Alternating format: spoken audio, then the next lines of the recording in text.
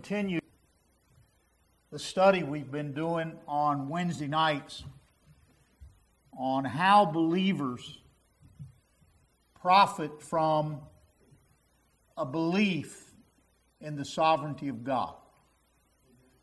Believing that God is in control of everything, that God has appointed all things, that God Almighty works all things after the counsel of His own will, that He makes no mistakes,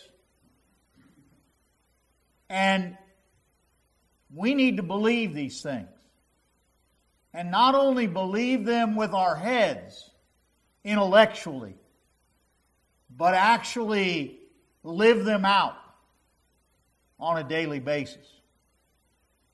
I want you to look in your Bibles tonight to Luke chapter 22.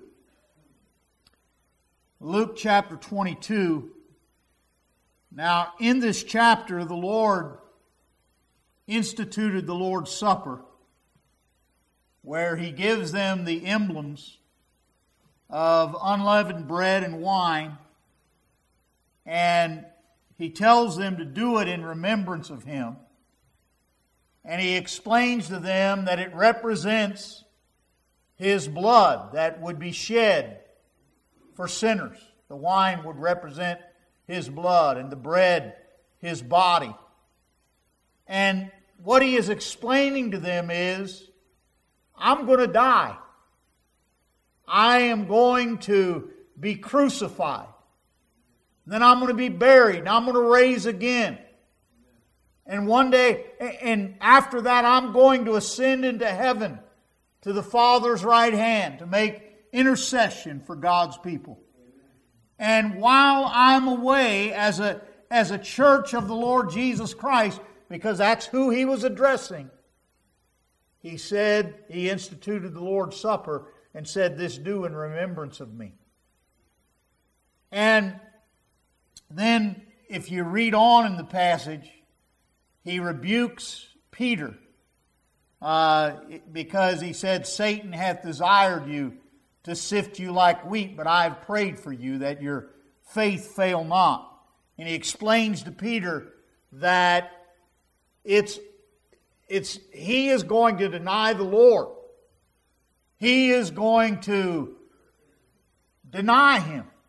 Now, in this very same passage, He also makes the disciples aware of the fact that Judas Iscariot, one of their own, is going to betray Him. How did Jesus know all these things? Well, He's God. You know, He was with the Father. He issued the decrees that come to pass. All things appointed. He was God manifest in the flesh. He knew what was approaching. Every step that Jesus Christ, God, the God-man, all God, all man in one person, the only one qualified to save sinners, every step He took was one of complete knowledge of what was ahead. And yet at the same time, He also walked in submission to the will of the Father. Always submitting to the will of the Father as He walked in the flesh. That amazes me. He, better than anyone, understood the magnitude of the sovereignty of God and the sufferings and the agony and the wrath that He would have to endure. He understood all of that before it ever happened, and yet He had a spirit of submission and resignation. I've always marveled at that. that our sovereign Lord submitted Himself to the sovereign will of God, knowing full well that He was going to have to go to the cross, that He was going to have to bear the sins of all of His people. All those sins heaped upon Him, all of the wrath that was due each and every one, He would have to suffer. And He was able to say, not my will, but thine be done. I want to pick up there, if you look at Luke 22, because a lot of times, folks, we question God's sovereign appointments. Now, we don't know what's going to be in the future. We trust God that He'll work everything for His good, for our good and His glory. We trust Him with that. But Jesus knew everything that was going to happen. And He did not have an ounce of rebellion against the sovereignty of God, but rather complete submission. Luke 22 and verse 39, and He came out and went as He was wont to the Mount of Olives, and His disciples also followed Him. I think also there's a key in this passage. If you want to better understand the sovereignty of God, why God does what He does, why the appointments have come in your life, perhaps maybe there's a dark chapter of providence that's written into your life.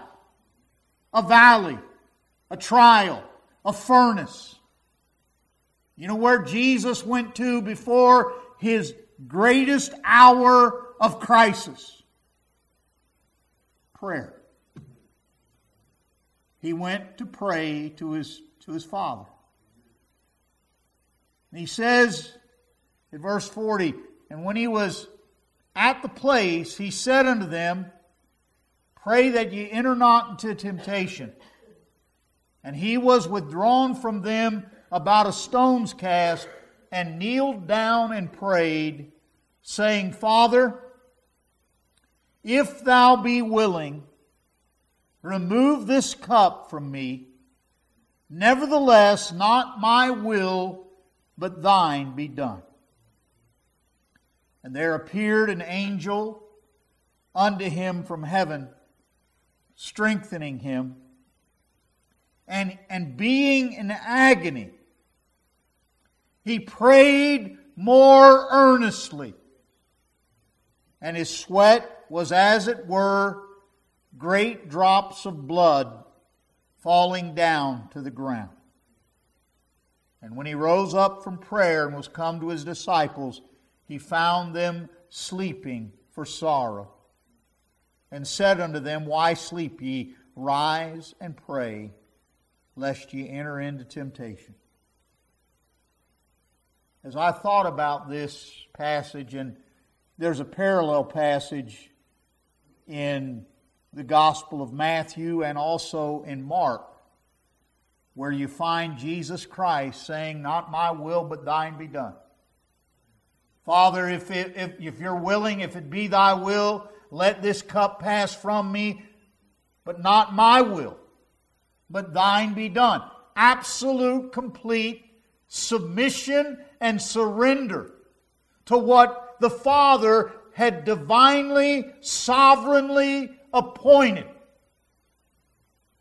What an example for us. You and I will never face what He faced. We're talking about the weight of all His people's sins, the sin debt being laid upon Him. You will never have to deal with that. So in relation to that, we ought to draw strength from the example of Christ. That in, humanly speaking, His greatest hour of crisis, He was able to say with sweet resignation, not my will, but thine be done. Will you get a hold of that? the next time a trial enters into your life, and you realize, as I've said many times, there are no surprises with God. There are no accidents. Things don't just happen by accident. Whatever it is that you're facing, God has ordained it. God has appointed it. In fact, the Bible says in 1 Thessalonians chapter 3, He told the church at Thessalonica that we are these afflictions, we've been appointed unto them. And when you understand that, you'll be able to better say, Lord, not my will, but thine be done. As you're praying about your situation, your trial, your affliction. If you can grasp this, you won't have an ounce of resentment in your life. You won't be bitter about your circumstances. If you can learn to resign and submit yourself to the sovereign will of God, no matter what it takes, you will live a life of peace and joy and thanksgiving and victory. And that's true of our Lord Jesus Christ. He was victorious over all. You see, I believe this attitude of submission is the key, one of the great keys to spiritual growth, to peace and happiness. Why do people get bitter about their circumstances? Why do people complain and groan and bellyache? Because they are not satisfied with God. They're not satisfied with the lot that He has appointed them. And they complain and they rebel. And the fact of the matter is, everything that comes your way, it's before the world began, if there was a reviewing stand, God reviewed whatever's come into your life. He said it's for their good and my glory, and He stamped His seal upon it, and He sent it your way. He sent it my way. And it does us absolutely no good to rebel. Does no good. Doesn't do us any good.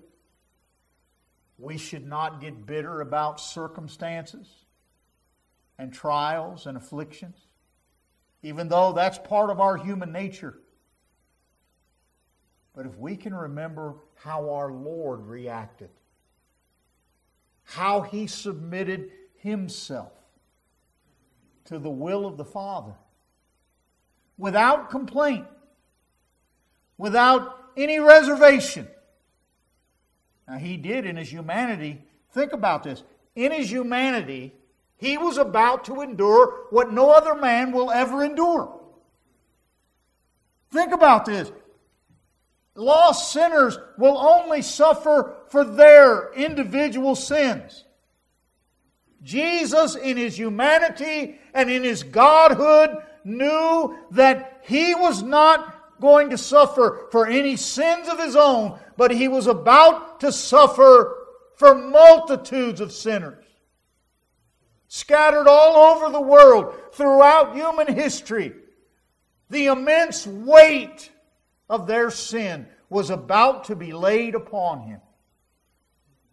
And He was able to say, Father, if in my humanity, if it's your will, let this pass from me. But if it's not your will, in His humanity, He's praying this, not my will, but thine be done. And the next thing you know, it's as if He's taken that cup of wrath and He's drinking damnation dry in complete submission. That ought to cheer your heart. will that we would be more like Christ when we face what we feel are immense crises in our life.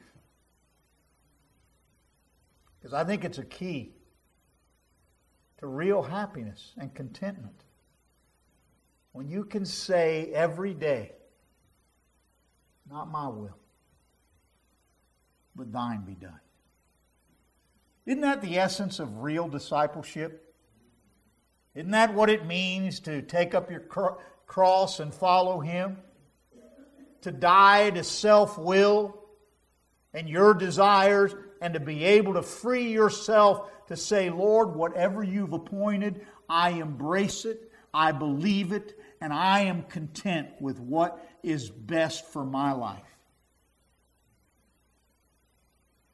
Oh, but what a breaking has to happen to be able to get to this place. God has to break us. He has to prune us. Like a diamond, He has to polish and sand us. Like an oyster, there's got to be that irritation to make the pearl. And oftentimes that's the affliction that God brings. And the trial in order to glorify Him.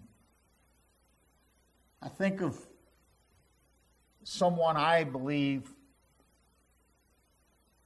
personified this attitude maybe more than anyone in the New Testament. And it's how his Christian life started. And it was the guy formerly known as Saul of Tarsus. His conversion experience started with these words: Lord, what wilt thou have me to do? Complete submission. When just a day before he was in complete rebellion. God changed him so thoroughly that when he is in the Philippian jail,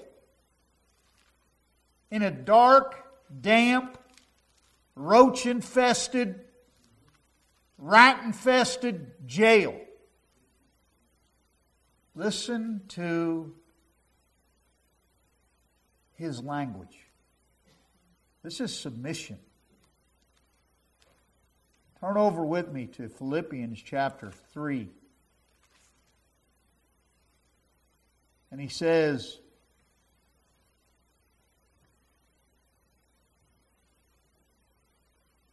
he explains what he was formerly. He was a Pharisee. He was exalted. He was a man of wealth and knowledge, revered, respected among his Jewish counterparts.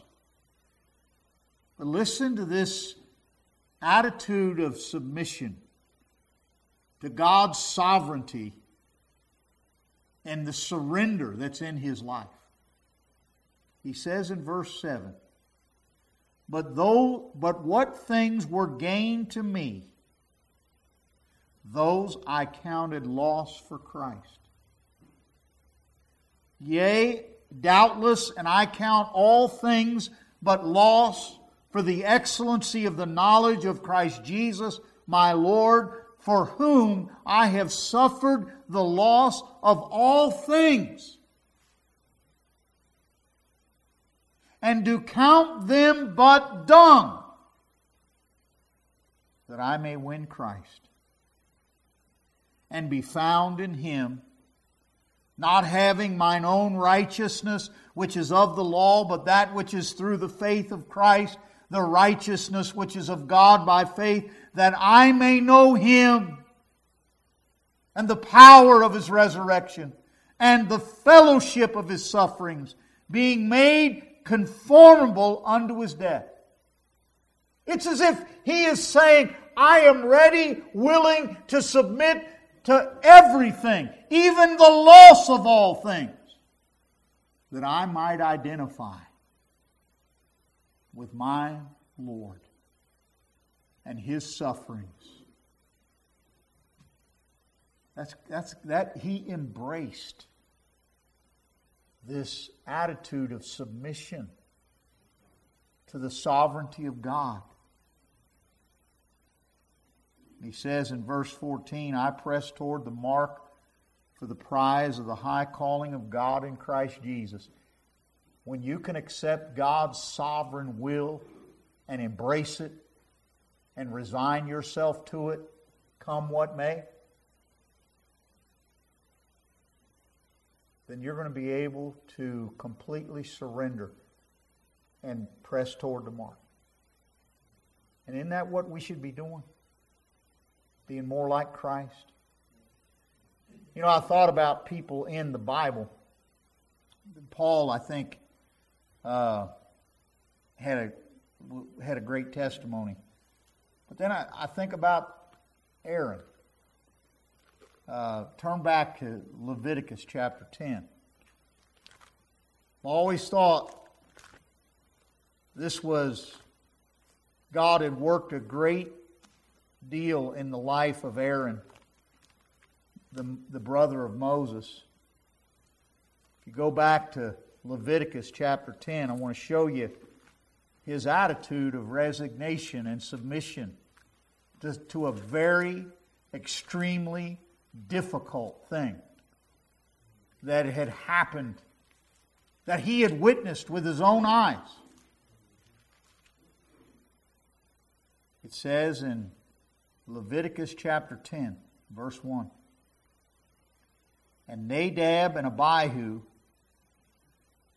the sons of Aaron, took either of them his censer and put fire therein and put incense therein and offered strange fire before the Lord, which he commanded them not. I don't doubt their sincerity. In their heart, they probably thought they were doing something right and noble. But it was strange fire. It was something God did not command. And you cannot mess with what God has ordained. And they were offering strange fire before the Lord. There's a wrong way to do things. And they exemplify the wrong way of doing something. Even if they were sincere about what they were doing, they were dead wrong, and it cost them their life. And look what it says in verse 2. I'm telling you, our God is a consuming fire. He is holy and righteous. And He's very particular. You just can't do your own thing. You got to do things God's way. And it says in verse 2, and there went out fire from the Lord and devoured them, and they died before the Lord. Then Moses said unto Aaron, this is it that the Lord spake, saying, I will be sanctified in them that come nigh me, and before all the people I will be glorified. And this blessed my heart. And Aaron held his peace. Submission to the sovereign work of God, even in the judgment of His two sons. He held his peace. He didn't complain. He said, not my will, but thine be done. And may God be glorified. One more. Turn over to 2 Samuel chapter 15. You see, when you start getting into the depths of what it means to really believe in the sovereignty of God, it means you got to completely believe in God's ways.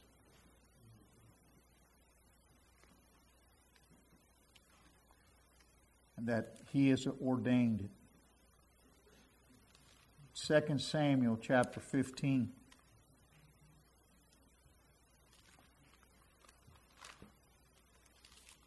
And look at verse 25.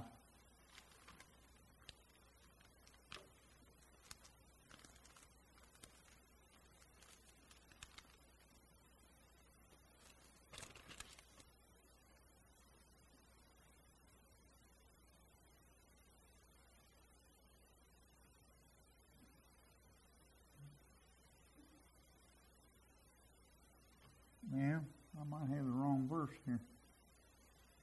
2 Samuel. Let's read it.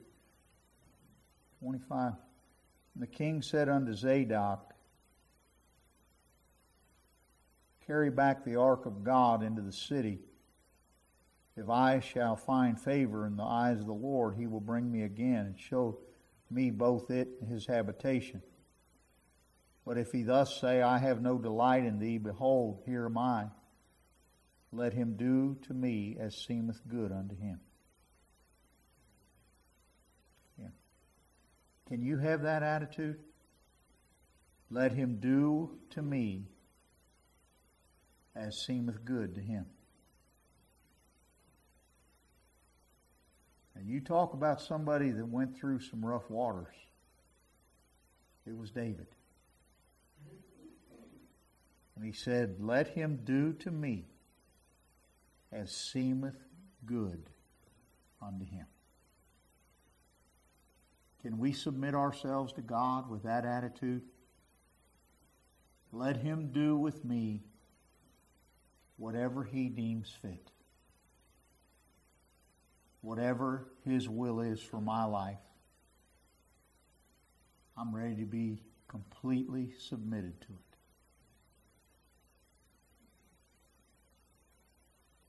These are hard sayings because all of us have met with disappointment and trials and great sorrow.